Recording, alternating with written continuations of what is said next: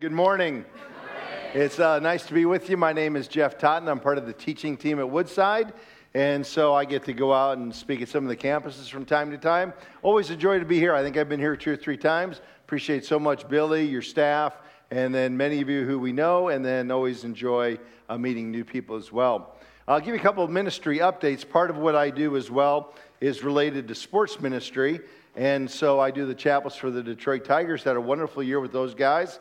I'll give you one little highlight. We do a big outreach event called Home Plate. It was in June at the ballpark.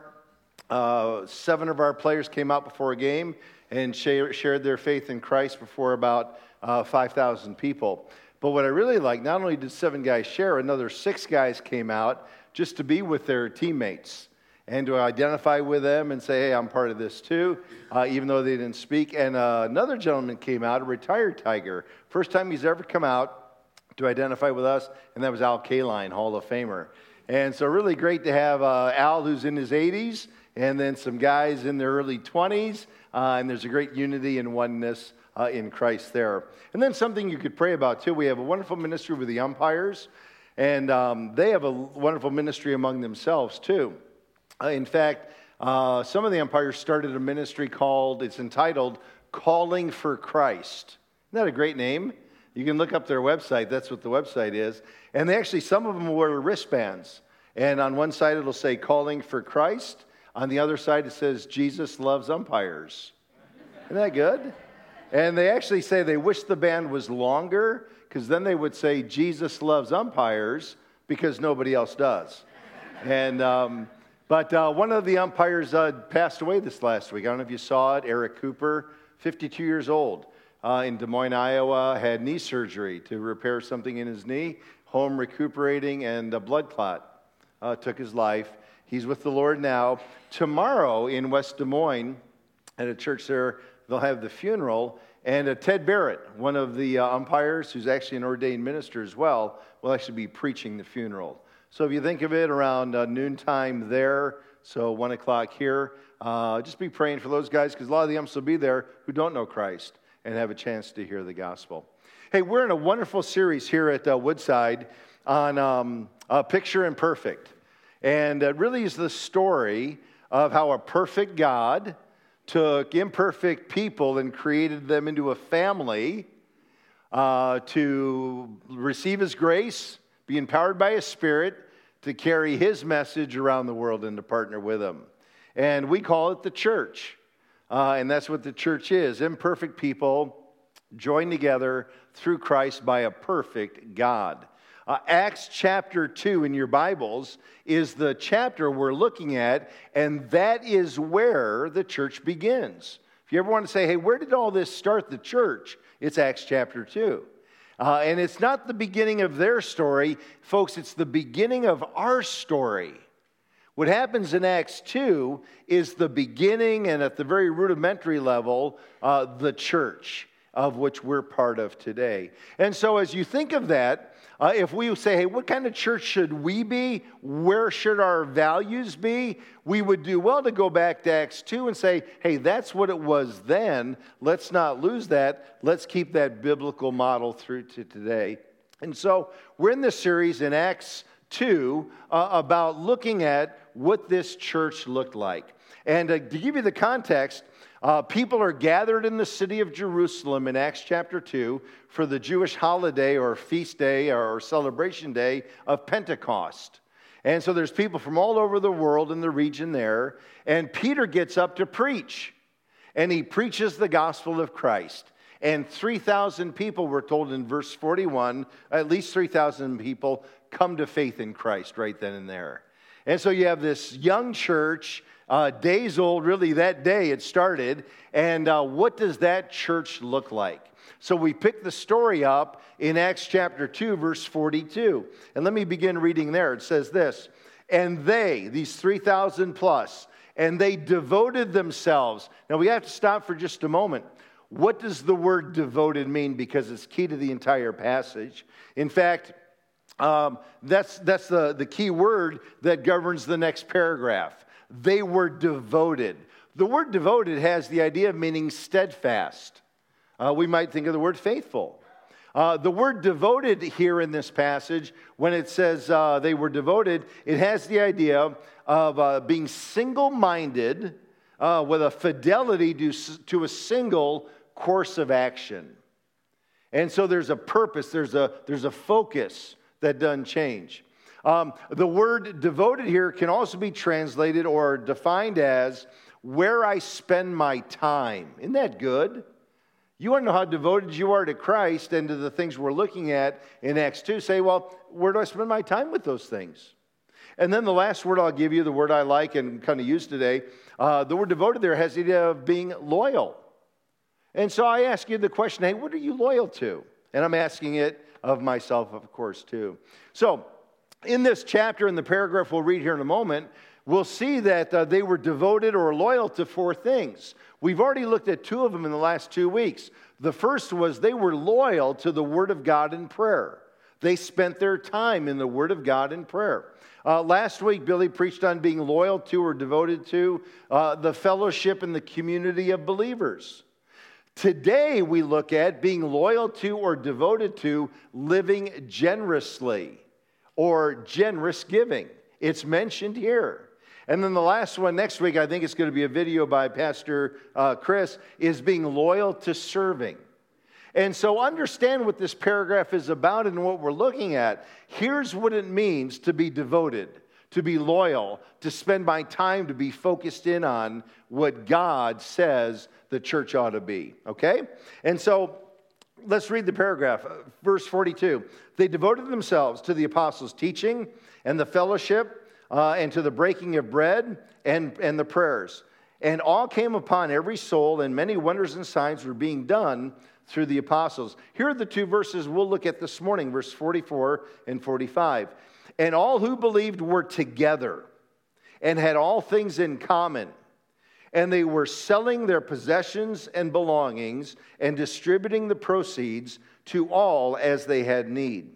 And day by day, attending the temple together and breaking bread in their homes, they received their food and were with glad and generous hearts, praising God and having favor with all the people. And the Lord added to their number day by day those who were being saved. And so today we look at what it means to be committed to or loyal to a life of generous giving.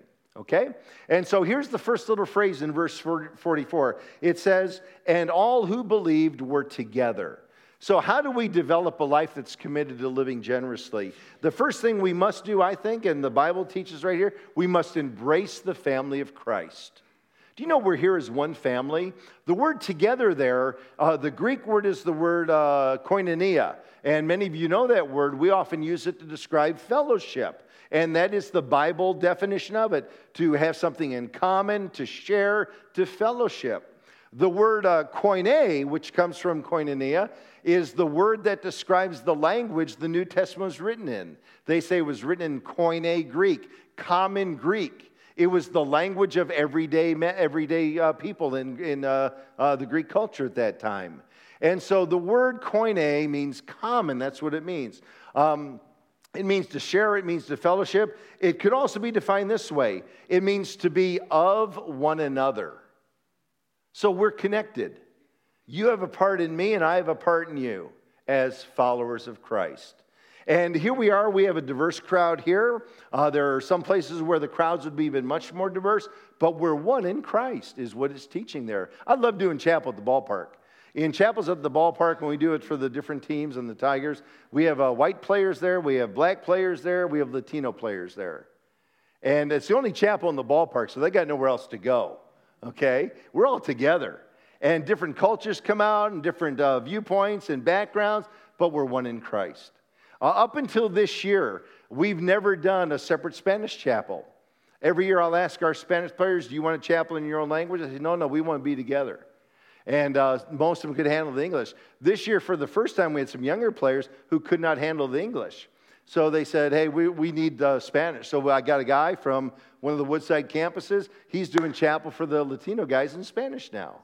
And it's so funny when we all meet together for prayer and then they leave to go to the teaching time. And our English guys will say to some of those Spanish guys, hey, you ought to stay in here. Your English is way better than mine. And it's probably true. Some of our guys don't have the best English. But that's what it means to be together. We're one. It's really unique. The church, and here in Acts 2, they were diverse, yet they were unified. And that is the picture of the church. Back in Acts chapter 2, verse 9, talking about the gathering on that day of Pentecost and who was there. Because people came from all over the world. And here's what it says. It says, there gathered were Parthians and Medes and Elamites and residents of Mesopotamia and Judea and Cappadocia and Pontus and Asia and Phrygia and Pamphylia and Egypt and the parts of Libya belonging to Cyrene, visitors from Rome, both Jews and proselytes, Cretans and Arabians. And all these people came together. They heard the word of God preached in the gospel of Christ, and many of them came to faith in Christ, and now they were one in the church. Where prior to, who knows, they could have been at war with each other, they could have looked down on one another, whatever it was. Now they were coming together to be one. And folks, that is what it means to embrace the body of Christ, the family of God. Jesus prayed for it. In John chapter 17, the entire chapter, if you have a Bible that has the words of Jesus in red, the entire chapter is in red because it is Jesus praying the night before he goes to the cross. Thursday night, he's in the upper room with his disciples, and 9 o'clock Friday morning, he'll be nailed to the cross. And in that upper room, before they go out and he's taken prisoner, he prays this in John chapter 17, verse 11. And I no longer am in the world, but they are in the world, meaning the disciples. And I am coming to you, Holy Father. Keep them in your name, which you have given me. And listen to this, that they may be one, even as we are one. You know what Jesus prayed? Hey, Lord, let the body of believers, the followers of Christ, you and me, let us be so unified in our diversity that we reflect the Father, the Son, and the Spirit. When we are unified, we are actually showing the world a picture of the Trinity, God the Father, God the Son, and God the Spirit. And that's what we're called to do. You know, when you think of a picture of unity, we can think of sometimes a family picture, the whole family together in a picture. We might think of a school picture. This is the time of year where you do school pictures, isn't it? Some of you parents, right? And they usually do, they still do like the individual shot, but then the class shot. Do they still do that? And so like the class shot, everyone together is the idea. And so let me illustrate it for you. I brought a picture of our family picture taken about 3 years ago. It was at a passing, going home. He was a believer of my father-in-law, my wife's dad, out in Ames, Iowa. And after the funeral, everyone got together and took some pictures. And so there's a unified family. Different ages, different backgrounds, different pursuits, but we're together. I brought with me my second grade class picture. And this is how not to be unified, okay? So here's my second grade class picture. And we're all there, but we're all in our own little boxes, right? I'm the good-looking one, if you're wondering, okay? I still have the same haircut, by the way, if you spot me there. That'll tip it off. But you know, that's not what it means to come to church. We just don't come gather in the same building, because when it says they were together, it's not talking about geographically, it's talking about relationally. And so just because we're under the same roof doesn't mean we're necessarily together. It's when we interact and we relate and we become a family. That is what it's talking about in Acts 2. Let me show you a picture of a definite way not to be together. Here's a class shot. And don't sit off by yourself, or don't make someone sit off by themselves. Man, we ought to be together. We ought to make sure, hey, everyone's connected.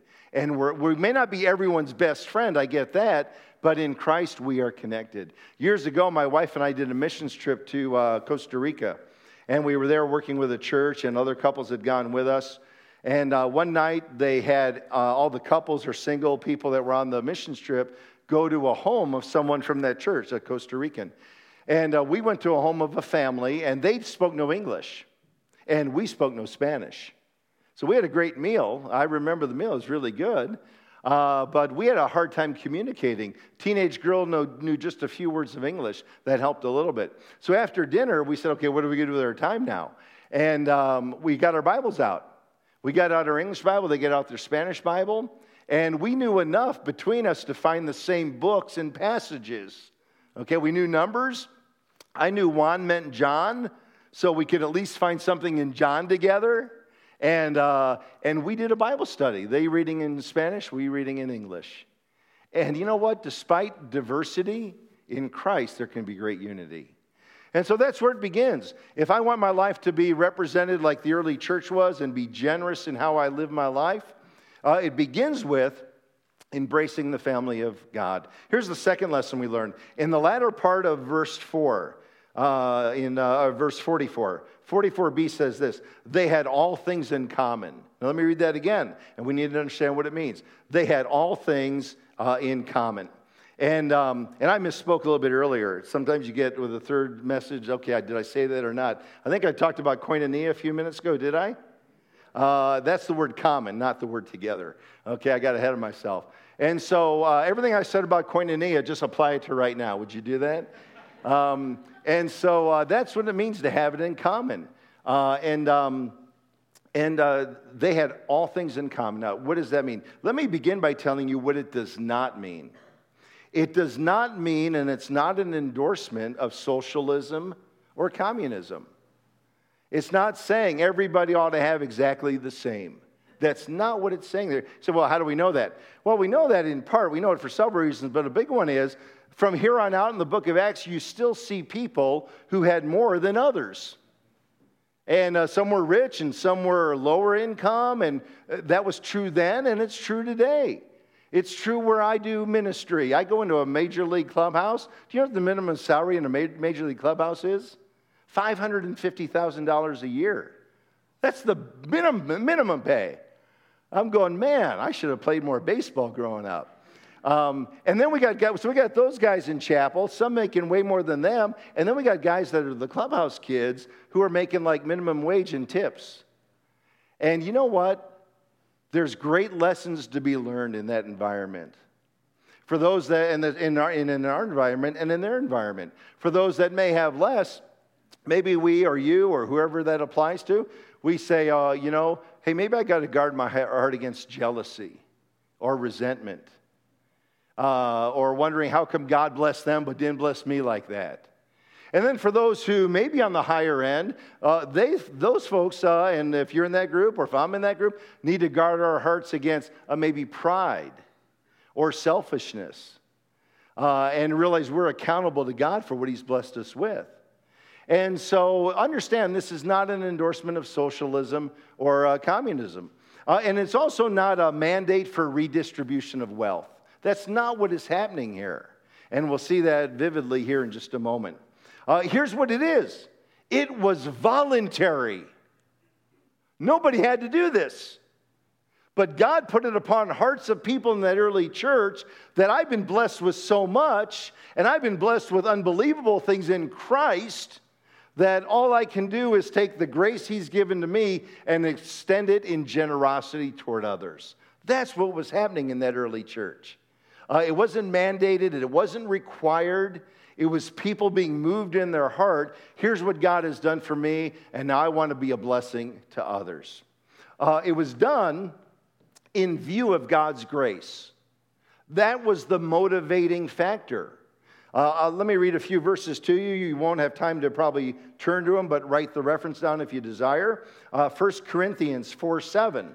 In 1 Corinthians 4:7 it says this: "For who sees anything different in you? What do you have that you did not receive? If then you received it, why do you boast as if you did not receive it?" You know what it's saying in that verse? Everything you have, everything I have is by God's grace. You know? You worked hard, I get it. I worked hard. Someone else worked just as hard or maybe harder, but yet I've been blessed with more than maybe they have. Maybe I was born somewhere in a part of the world where they weren't. And all that, you know who it's attributed to? It's God. It's His grace, it's His plan, in His sovereign will, and He's blessed us. And that's, as they saw that, And especially as they saw, I've been blessed in Christ with a home in heaven, with a Christ in my life. I've been blessed with those riches. How can I be a blessing to others? Physically, materially, spiritually. How can I do that? That's what motivated them in their hearts. Another verse that we read, Paul says of himself, 1 Corinthians 15:10, but by the grace of God, I am what I am. Paul, you're a good guy. You worked hard. But you know what? You're doing what you do because of God's grace in your life. In 2 Corinthians chapter 8, verses 8 and 9, and listen to the first part of this passage. It says, I say this not as a command. So this is not a command. And it goes on to say, but to prove the earnestness of others that your love is genuine. How do we show our love for Christ? To prove that. For you know that the grace of our Lord Jesus Christ, that though he was rich, yet for your sakes he became poor. He left heaven.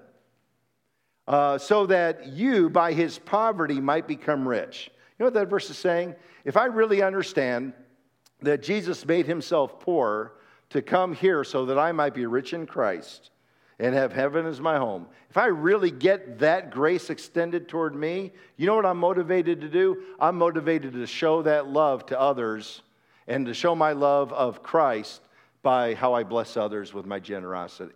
That's what that verse is saying. We sang a few moments ago, yes, all I need, you are all I need. Take everything. That's what we sang. And sometimes people have a hard time giving anything. Isn't that true? I battle with that. Do I really want to give? But I sing, hey, take everything. And we have the opportunity to give and be generous. Not because we're made to do it, but because of God's grace in my life. A couple more verses here. And this is really a powerful verse. If you say, Jeff, what verse do you use for your direction in giving in the Bible? This is one of the big ones right here. 2 Corinthians 9:7. It says, each one must give as he has decided in his heart, not reluctantly or under compulsion, for God loves a cheerful giver. A couple things about that verse. Each one must give as he has decided in his heart. You are required to do this, according to that verse, and I am required. I'm required to make a decision in my heart about what I want to give. Anywhere from 0 to everything. What do I want to give? And I'm required to make that decision in my heart. You know what it means to make a decision in your heart? It means to make that decision over the Word of God in prayer. That's what it means. So every one of us needs to say, God, what part do you want me to have in giving? What do you want me to do? Here's how you bless me. How can I bless others? All of us are required to do that. Now, you're not told to give an amount. You're not required to give an amount. You're not to do it under compulsion. Can't make you give, but I can say you're supposed to ask God about it. I can say that. And we're called to do that. It says there, don't give under compulsion or reluctantly because God loves a cheerful giver. Anyone know what the word cheerful is translated in the Old King James? It's the word hilarious. That's what it means. That's the Greek word. God loves a hilarious giver. So next week when the offering plates are passed, you need to belly laugh and roll in the aisle, okay? But that's what it means. God is not putting anyone on a guilt trip. He says, talk to me about it, figure out what you should do. I'll give you an example. One of our Tiger players, Matt Boyd, he's a pitcher. Matt and his wife, Ashley, maybe you've seen this on the news or on the Tigers website. They have their own website too, kingdomhome.com. God put on Matt and Ashley's heart to build a home to rescue boys and girls from the sex trade in Uganda. And I can't go into the whole story of how that was led there, but that was their decision. Nobody made them. They prayed about it. They had a burden for it, and God led them to have a part in that. And that's what we're all called to do. God, where do you want me to use my resources to be a blessing and to be obedient to you? So I really encourage you, pray about it. I'll tell young players if they're married or if they're single, but if they're married, I'll say, hey, before you decide, and everyone's after these guys for money. We actually have a policy with Chapel. We don't take money from the players because everybody's trying to get something from them. We want to be different. We want to go in with the gospel freely. And so I'll tell guys, listen, you're going to get hit up with all sorts of requests for money and your wealth. Pray about it with your wife before you do anything. Get on the same page, say, this is what God wants us to do. That's what that verse is saying. Decide in your own heart through the Word of God and through prayer. Here at the Woodside, we have been blessed historically as being a generous church. And there are stories we could tell for hours and hours. However, it's left to every generation to reaffirm that generosity that reflects God's grace. So if giving is kind of a new thing to you, these are some of the Bible principles of what it means to look like Christ in showing His grace to the world by giving and living generously. Here's the last point, folks, and our time winds down here shortly. Verse 45, we are to use God's resources for family priorities. Okay, here's our family, the people of God, the believers in Christ. Our resources are to be used here as a priority, as well as maybe being used elsewhere. You say, well, where does it say that? Verse 45, they were selling their possessions. And the word possessions there is the idea of land. So some of them owned land, and they were selling that land. And belongings, things they owned, and distributing the proceeds to all. And the last phrase is key, as they had need. So this wasn't a redistribution of wealth. It was, hey, there's needs there. Let's help meet those material needs, and let's meet spiritual needs with what God's blessed us with. Two needs in particular that we'll mention that the Bible talks about. One is the needs of people. Boy, every day we see people who have needs. Maybe they don't have food. Maybe they don't have a home. Maybe they're homeless. Maybe they're out of a job. And there are needs that pop up around us. Here's what it says in Galatians 6:10. So then, as you have opportunity, let us do good to everyone, especially those who are of the household of faith. So here's what it's saying. As I have opportunity, as things come into my life, as I see needs, if I can meet them, and you can't meet every need, if I can meet them and God puts that upon my heart, I need to be conscious to look, how can I meet the need financially, materially, with a service, with whatever of anybody, but especially those who are believers. I want to be conscious of that. How can I bless someone who's maybe going through a tough time here right now? Maybe you got to plow on the front of your pickup truck and you go down and you plow out the driveway for the person who can't do it themselves. That's meeting a need. And it's doing what God has told, using my resources, what God has given to me to be a blessing to others. A few years ago, if you follow baseball, you know this, but probably all of you have an idea of this anyway. The Tigers are the major league team, and underneath the Tigers, there's like 6 or 7 minor league teams. And so there's one in Toledo, Erie, Pennsylvania, and other places. And every spring training, all those players get together in Lakeland, Florida. I usually go down for a good part of it. We do Bible studies down there. We do a Bible study with all our major league guys together and all the minor league guys with them too, and wives and girlfriends. It's really a great time. There's a guy in there who's a 10-year veteran in baseball, made a ton of money, and an 18-year-old kid who just signed his first contract. And we just do a Bible study, and we're all one in Christ. And then when camp breaks, everyone goes to their different teams. So a few years ago, one of the kids that went to Erie, Pennsylvania, he never made it to the big leagues. It's a right-handed pitcher named Tyler. And Tyler was from Missouri. Tyler's dad was battling cancer, life or death times. And during the All-Star break for Erie, Tyler wanted to go home and see his dad. Couldn't afford a plane ticket. And so he's going to take the bus. And here's what would happen. He'd been on a bus for about 24 hours going out there. He'd have about 10 hours, 12 hours with his dad, get on a bus for another 24 hours and come back. And so some of the guys on his team said, hey, well, maybe we could put money together and get him a plane ticket. And so one of the guys down there texted me, said that's what they were trying to do. I mentioned some of our guys up here, and the player said right away, said, Jeff, just tell him to book the ticket. We'll take care of it. And it wasn't a large amount of money, especially for those guys. But you know what was the key? They saw a need. And God put it upon their heart, I'm going to meet that need. So it's not about the amount. It's about the desire to meet the needs of others around us. Everyone that we come in contact with, that person at work perhaps, especially those of the household of faith. And then the second thing, there is a second area of need that we have a part in meeting is the need of the mission.